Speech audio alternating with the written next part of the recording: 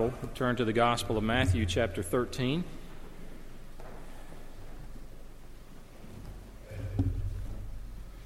As we look at another parable, if you've been with us for the past couple of months when I've been preaching, we've been looking at parables, and now we look at one toward the end of this chapter, Matthew 13.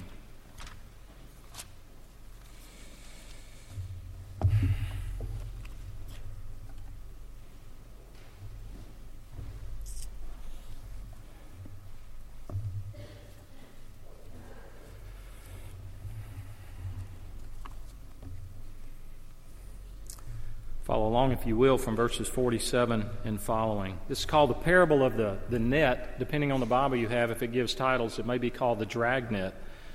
Again, the kingdom of heaven is like a net that was thrown into the sea and gathered fish of every kind. When it was full, men drew it ashore and sat down and sorted the good into containers, but threw away the bad. So it will be at the end of the age. The angels will come out and separate the evil from the righteous and throw them into the fiery furnace. In that place there will be weeping and gnashing of teeth. Have you understood all these things? And they said to him, Yes.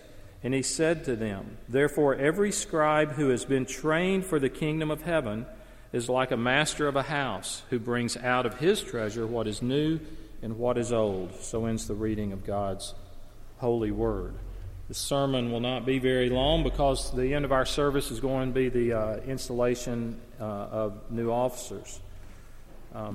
So, in preparation of that, I grew up in the Deep South in small Alabama town. I learned at an early age there are many ways to catch fish.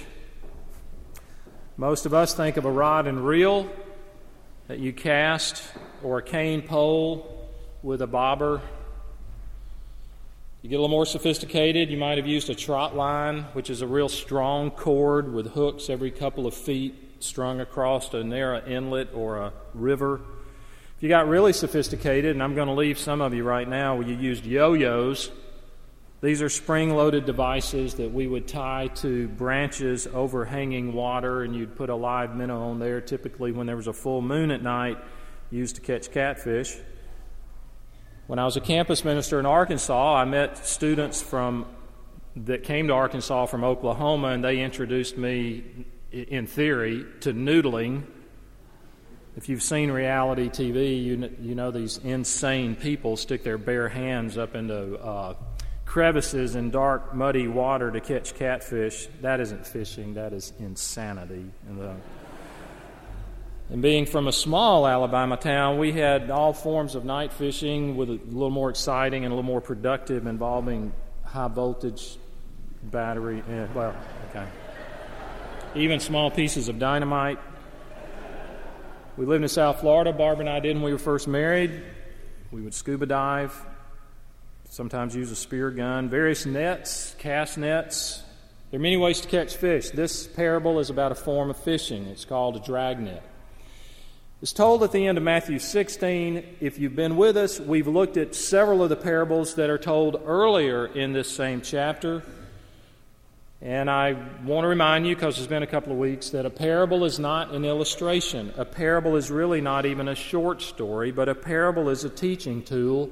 It's a teaching tool that relies on the listener to make the point. The point is not made by the teacher or the speaker, but in a parable, the point is made by the listener. Haddon Robinson said that in an illustration, in a message or a lesson or a sermon, an illustration is when the teacher or the preacher gives an abstract truth and then tries to clarify it with some sort of story, something that illustrates the abstract truth in a way that's tangible. A parable does not do that. A parable is something, as one person said, tossed alongside the truth. And then the listener has to make the connection. And I gave you this example, a very short parable, a very brief one. Even monkeys fall out of trees. That is a parable. Now, if I make the connection as I'm teaching that, or if I use that, if I say even monkeys fall out of trees, and you scratch your head and look perplexed, and I realize you don't understand, if I then say even experts make mistakes, then that has become an illustration. It's no longer a parable, because I've made the connection for the listener. But if I leave it up to you, the listener, to make the connection, that is a parable, and it forces you to get it. And a parable is something like poetry. It's somewhere in between the hidden and the obvious. And so, just like poetry, if you don't work at it, you don't get it. You don't come away with the point, with the understanding. I read of an interview with a movie producer some years ago, and he said in film that if the point can be made without dialogue, it's far more powerful on the viewer than if the actors have to speak. In other words, if you watch great actors and actresses, they are able to communicate all sorts of emotions and thoughts without saying a word. That's one of the indications of a great actor. And when it dawns on you, oh, they got it, oh yeah, that is more powerful than if the person actually speaks, at least according to that particular producer. Well, a parable, in a sense, is like that. Now, we've looked at the parable of the sower in this chapter. We've looked at the parable of the weeds, the parable of the mustard seed, and those lead us to this next kingdom parable. Kingdom parable. They describe the kingdom of God. That is where God reigns. People of the Jews in Jesus' day were looking for the kingdom of God. They were expecting it to be a political, military kingdom that would break the backs of the Romans, their oppressors. But Jesus said the kingdom of God is wherever He rules. If you trust Christ, if you put your faith in Christ, you're made a citizen of that kingdom immediately. And ultimately, God's kingdom will rule everywhere. We pray in the Lord's Prayer, your kingdom come, your will be done, but that's in the future. So previously in chapter 13, he has said that the kingdom is, one, like a field where wheat has been planted, but someone comes at night with a sinister motive and they plant weeds all in this field. And he says the kingdom is like that. They both grow up together. At the end, the wheat will be gathered into barns, the weeds will be gathered up and burned. He says the kingdom is like treasure, hidden in a field that a man finds, and he covers it back up, and he goes and sells what he has, and he comes back and purchases the field so that he can get the treasure. He says the kingdom is like a businessman on a trip, and he finds a pearl of great value, and he knows what he's looking at, and he sells everything that he has to get the money to buy the pearl of great price. Jesus says the kingdom is like that pearl. And so the stress in those parables is that the kingdom of God is so valuable, and that anyone, any wise person, would recognize its great value and do whatever is necessary to acquire it. Now he says the kingdom of God is like a net. He says in the parable it's thrown into the sea, and it begins to gather up fish of every kind. So picture this in case you don't know about large seine nets or drag nets. What Jesus is describing, if it was here, it would be 6 or 8 feet tall and as long as 100 yards. And at the bottom would be these weights or rocks to hold it down, and at the top would be flotation things like corks to hold it up. So the way it would be used is fishermen, either in boats or depending if the water was shallow, they would take the net out and form a large semicircle coming back to the boats or to the beach. And they would have recognized that fish were already in that area, and they stretch out the net, and so the top is floating with the corks, the bottom, the weights are on the bottom, and they begin to pull that in. And this semicircle, they're pulling from this side, they're pulling from this side, and this semicircle just gets smaller and smaller and smaller until finally the fish are all pulled up, and that's how it's operated. And Jesus says the kingdom of God is like just such a net. He called men to be fishermen. In Matthew 4, he says, "Follow me and I'll make you fishers of men." That was not new with Jesus. That's Old Testament phraseology where God is referred to as fishing for people with a hook. And so the net drew in fish of all kinds, some that were edible, some that were not. Small size, big sizes, all kinds of fish flapping their tails in the net. The fish in this parable represent the visible church. The visible church, if you're not familiar with that term, you may say, well, every church is visible. I see it. There's this church here, the church over there. It's a term from Scripture. It's a theological term that it refers to all those people who profess faith in Jesus Christ, who claim to believe in Jesus Christ and are members. They're members then of a church like a First Presbyterian or Mulberry Methodist or any other local church. We call that the visible church. Now, the invisible church is what's described at the end of this parable, and that is all true believers through all of time. Going back now through the centuries, all of them have been gathered in, and they are with God. That is the invisible church. So those in the visible church, the member of church Y, A, or Z, may not really be a member of that church because they may not really have Christ in their hearts. They may say the right things, at least enough to be a member of the church, but not really believe that. Now that's true. We see that. We don't need to belabor the point. And so the visible church is made up of fish gathered of all types. Big fish, little fish, poisonous fish, predatorial fish. I've met some of those. But the reality is, not all these fish are good fish. Not all these members of the visible church are members of the invisible church. Not all the people who profess to know Jesus really do know Jesus. Now, I draw an assumption from this parable, though it's not the main point. The assumption is that there's probably not a visible local church in all the world, where all the members are also members of the invisible church. Okay, let me move on. Time is fleeting. In verses 48 to 50, the focus of the parable now, the main point, becomes the sorting of the fish. It's not really about the net itself. It's about what happens next. There will come a time when the net will be full. God will determine when the fishing is over. We're not there yet. But God will make that determination. We do not make that determination. Our job in this life is to drag the net, is to be pulling for fish. Who will sort the fish according to the parable? The angels. The word in the Bible for angel means messenger. These messengers from God will separate the evil from the righteous. How are we made righteous? Through the imputed righteousness of Christ, through His perfect record, His sinless record. And so the emphasis here is on what happens to the bad fish. And it's a terrible picture of hell. That's where we're headed in this parable. We're going to see this picture of hell. What can we learn from this parable? Well, first, we are to fish as believers. We're to drag the net every time you share your faith with your friend, or every time we gather for corporate worship and the gospel is preached, and in 1,000 other ways we're dragging the net.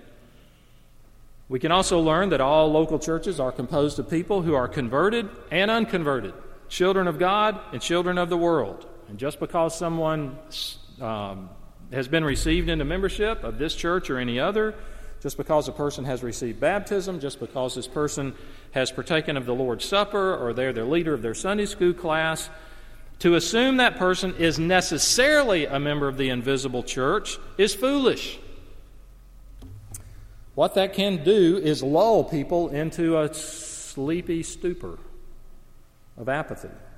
Now, let me change perspectives from talking about out there, and let's talk about ourselves. You and I are inside this net. If you're in the church, the visible church, you're in this net. We can receive the water baptism, but that does not mean we've partaken of the living water. We can partake of the Lord's Supper, but that does not necessarily mean that we've fed on Christ by faith. So the question for ourselves as we read this is, am I converted? Am I among the good fish? This is the most important question from the parable, because the net is being drawn up to the shore. That's where we are in history. The net's being pulled up. Soon it will be pulled completely up and out of the water, and the true character of every heart will be exposed. And that's when the final separation of the fish will take place. Let's look at that.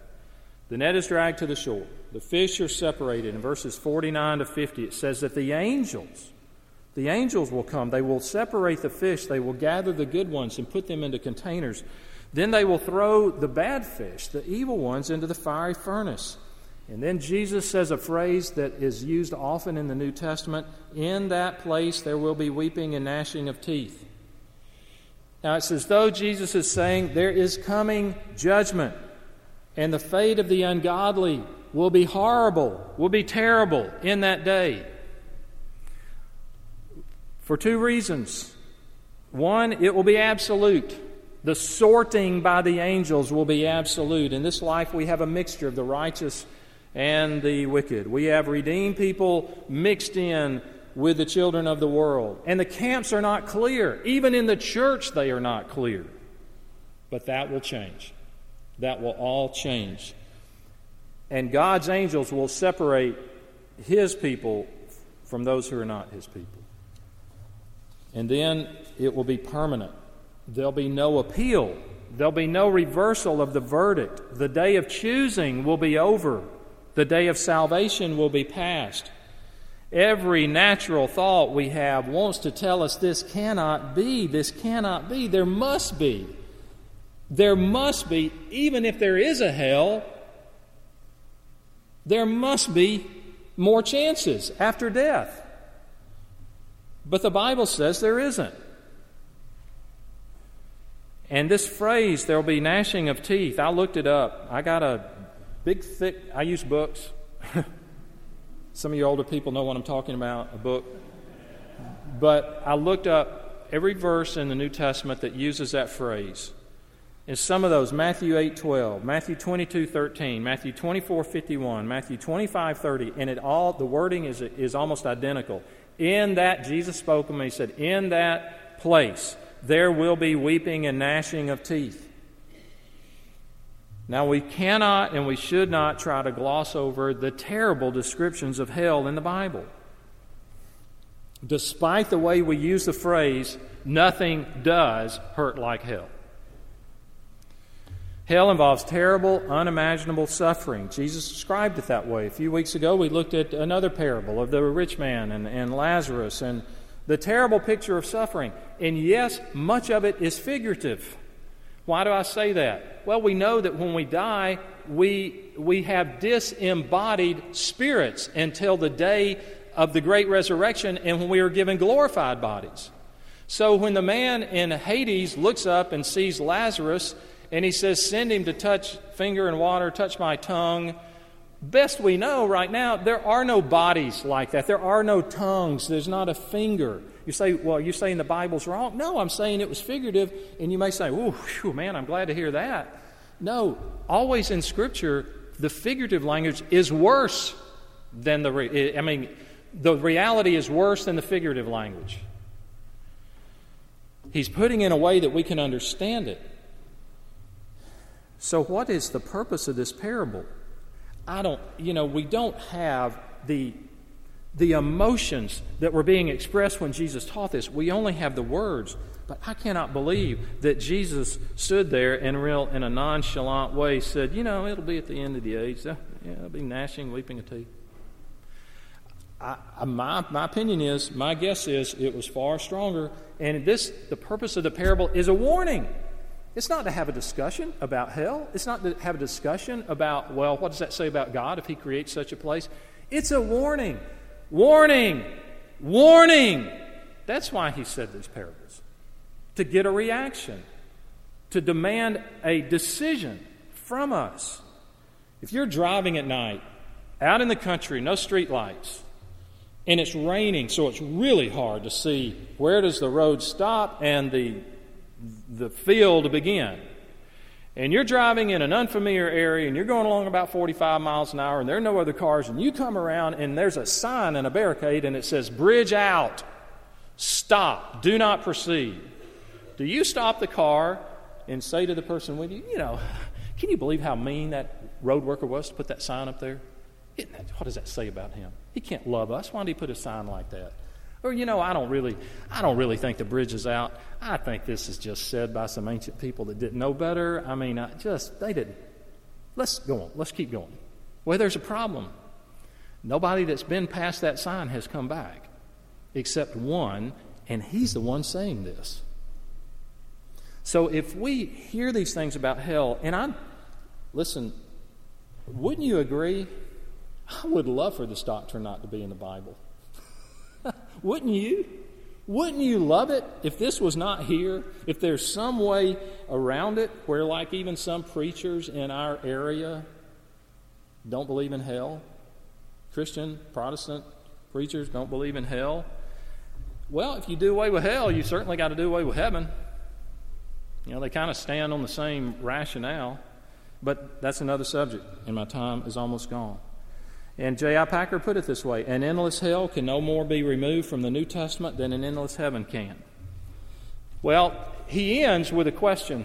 He finishes the parable, and then he says, have you understood all these things? He's talking about all the parables he's been giving, not just this one. And the disciples say, yes, we understand. Well, there's a little humor there because the odds of them really understanding were small. And without going further with what Jesus says after that, do you understand these things? To understand in the Bible means to act on it. It doesn't mean just to, have intellectual assent to it. Are you among the righteous or the wicked?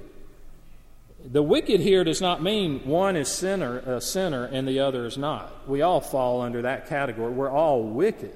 What he's separating there is those who are left strictly with their record, or those who have been forgiven through Christ. We may confess with our mouth the Apostles' Creed and say all the right things about Jesus and His death and so forth, but still not have real faith in Him in our hearts.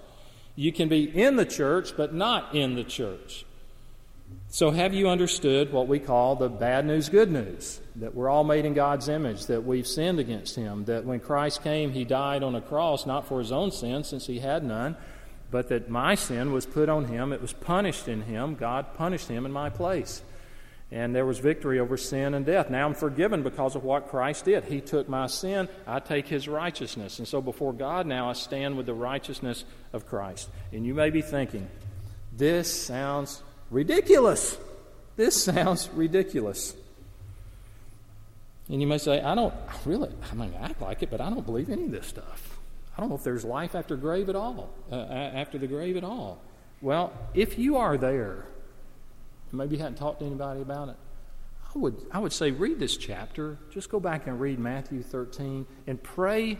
Maybe you're not a praying person, but pray a simple prayer. Say, Lord, give me eyes to see. Give me understanding of this. Who wants to take a risk? Who wants to drive through the bridge out sign just to see if it was right or not? It was right. His car's gone. We'll never see him again. So that's my suggestion. Ask God to give you understanding. Let's pray together. Our Father, it's always been through the centuries that we hear and people taught that this life is all there is, and there's nothing after this life, or if there is, it certainly isn't hell as described here in the Bible. And to a certain extent, that's probably affected every one of us, deeper than we realize. And yet we pray for hearts to heed the warning that Christ gave here and elsewhere. We pray for hearts to live with urgency and to make the most and not waste our lives, but to invest them in your service. Thank you for the Lord Jesus, that it is only through Him. It's interesting. The man who spoke these words is the only way we can avoid being where He's describing. So may our trust be in Him and Him only. In Jesus' name, amen.